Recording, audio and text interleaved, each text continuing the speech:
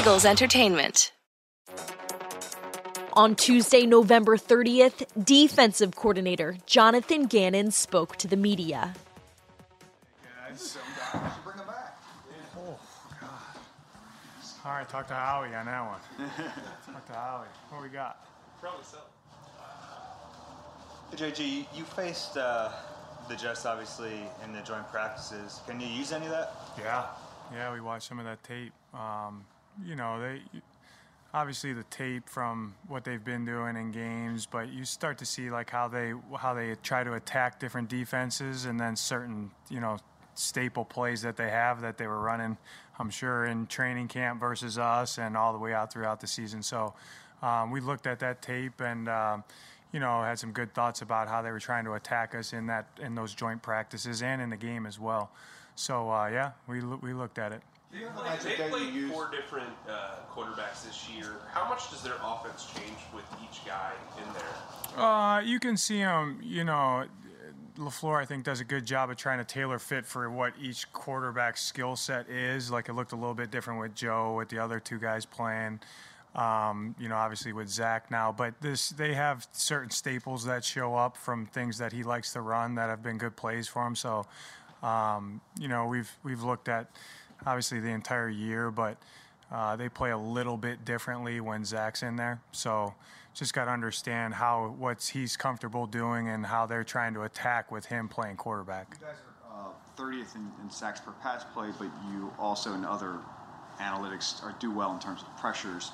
Do you have a metric that you measure the worth of one versus the other? Is it based upon how many yards you lose on sack versus how many you lose when you do generate a pressure? I mean, is there anything that and how do you justify one versus the other? No, I wouldn't say that, Jeff. I mean, you look at it in totality, like, when in passing situations, are you affecting the quarterback in a positive way for us? And you do that a lot of different ways, and there's no one that wants sacks more than the D-line and us, because those are some splash, game-changing plays. It's a way to get off the field on 3rd down. It's a way on 1st and 2nd down to put them behind the sticks. And you're always trying to get them to known pass situations. But, I forget what we were on 3rd down on Sunday. But, a lot of those 3rd down stops, we didn't sack the quarterback, but we're affecting him in a positive way. So, like, off the top of my head, the first 3rd down, we, run a little stun in there, and Fletch wins on the outside, and Sweaty wins on the outside, and the quarterback's thrown off his back foot with a guy in his lap, and it's an inaccurate pass. And that like, for as good as the coverage was, the play it's rush and cover and rush, like that affected the play, the rush, So I don't think, just measuring sacks is a good measure as far as like how's your defensive line affecting the game. So I think they're doing a good job, and hopefully we get some more production with sacking the quarterback at times, and there's a lot of different ways to do that, as you know. That said, why do you think the pressure hasn't translated into sacks? There's been games where we've had good pressure, like you said, but it hasn't kind of converted into sacks. Yeah, I mean, it's a lot of game plan specific things. How are you attacking, who they have blocking, protections, the routes behind it. Sometimes it's like, a deeper route where we have a couple guys one-on-one. Well, if you try to block some of our guys one-on-one for a long time, that's hard duty.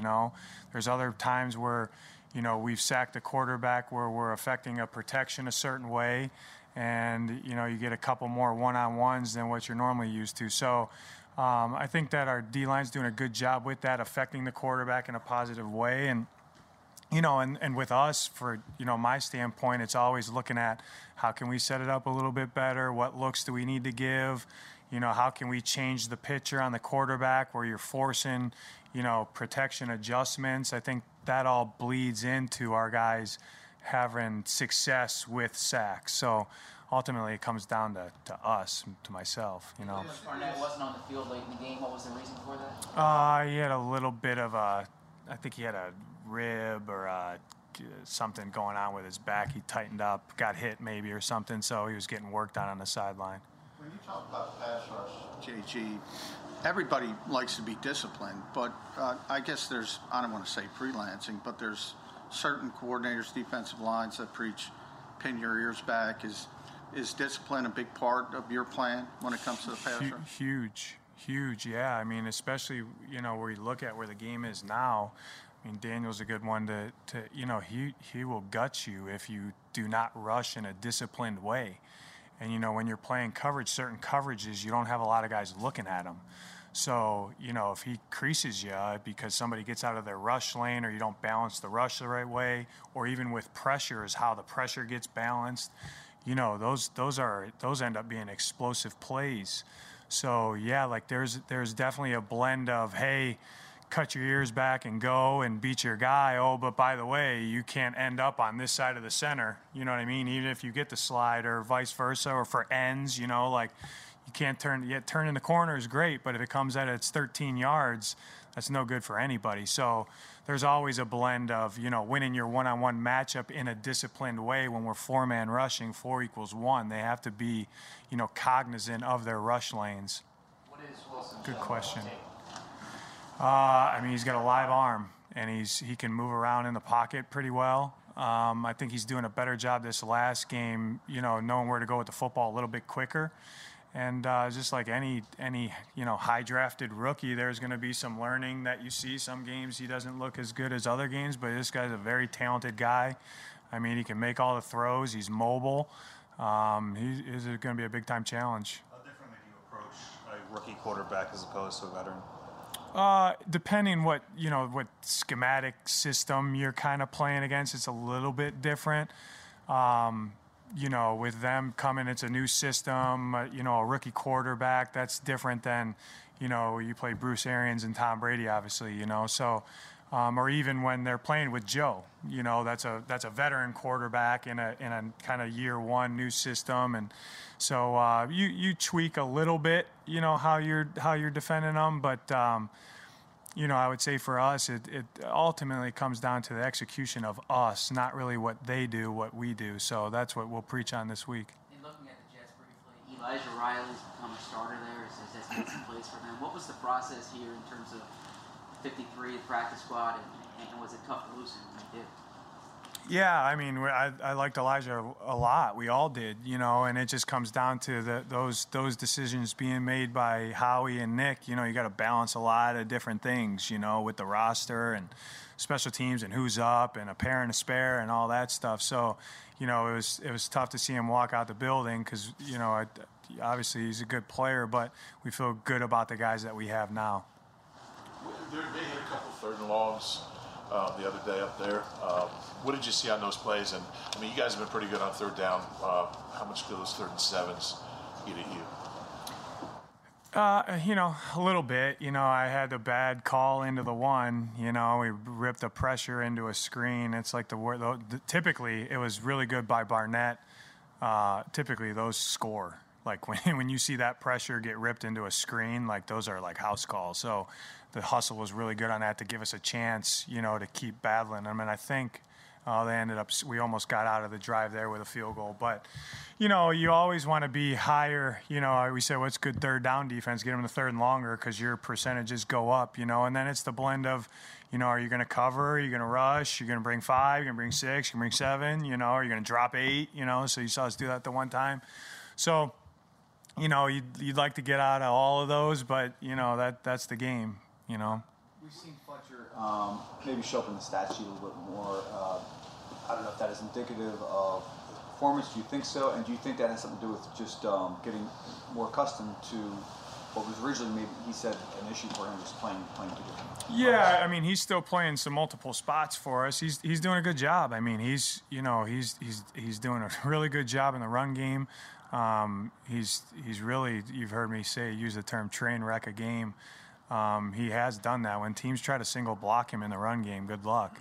So, and then when they double him, that frees up other guys. And then I think in the rush, I think he's just doing a good job of winning his one-on-one matchup. And when he does get, chipped or bumped or the slide comes to him, he's doing a good job. And, Fletch is one of our premier players, and that's why I didn't really have a lot of concern when, he was still affecting the game in positive ways. You see the production start to go up.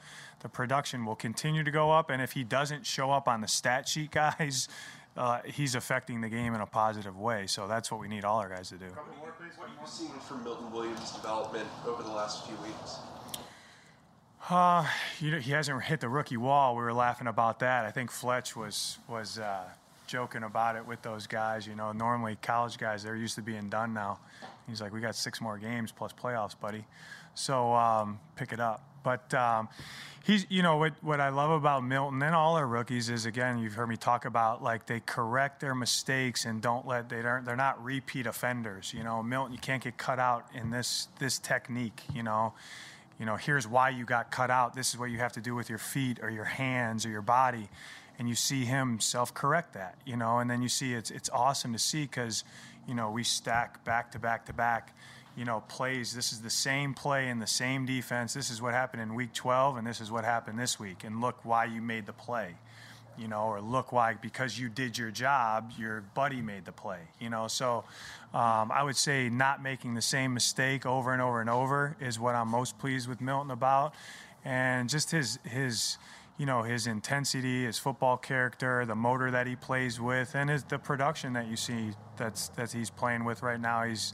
He's affecting the game for us. The sample size has kind of gotten larger since you made the move to TJ Edwards.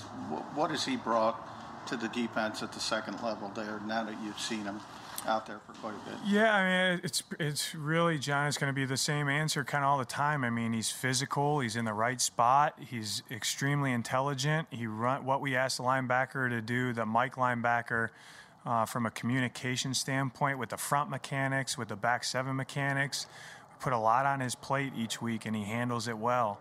And, he doesn't make mental errors. He might miss a play every once in a while that, 9 out of 10 people miss, but his production is high right now. And, he's playing good ball for us. Thank you, guys. For more Eagles news and exclusive interviews, be sure to subscribe to all of our Eagles original podcasts, including Eagles Update, Eagles Insider, and Eagle Eye in the Sky.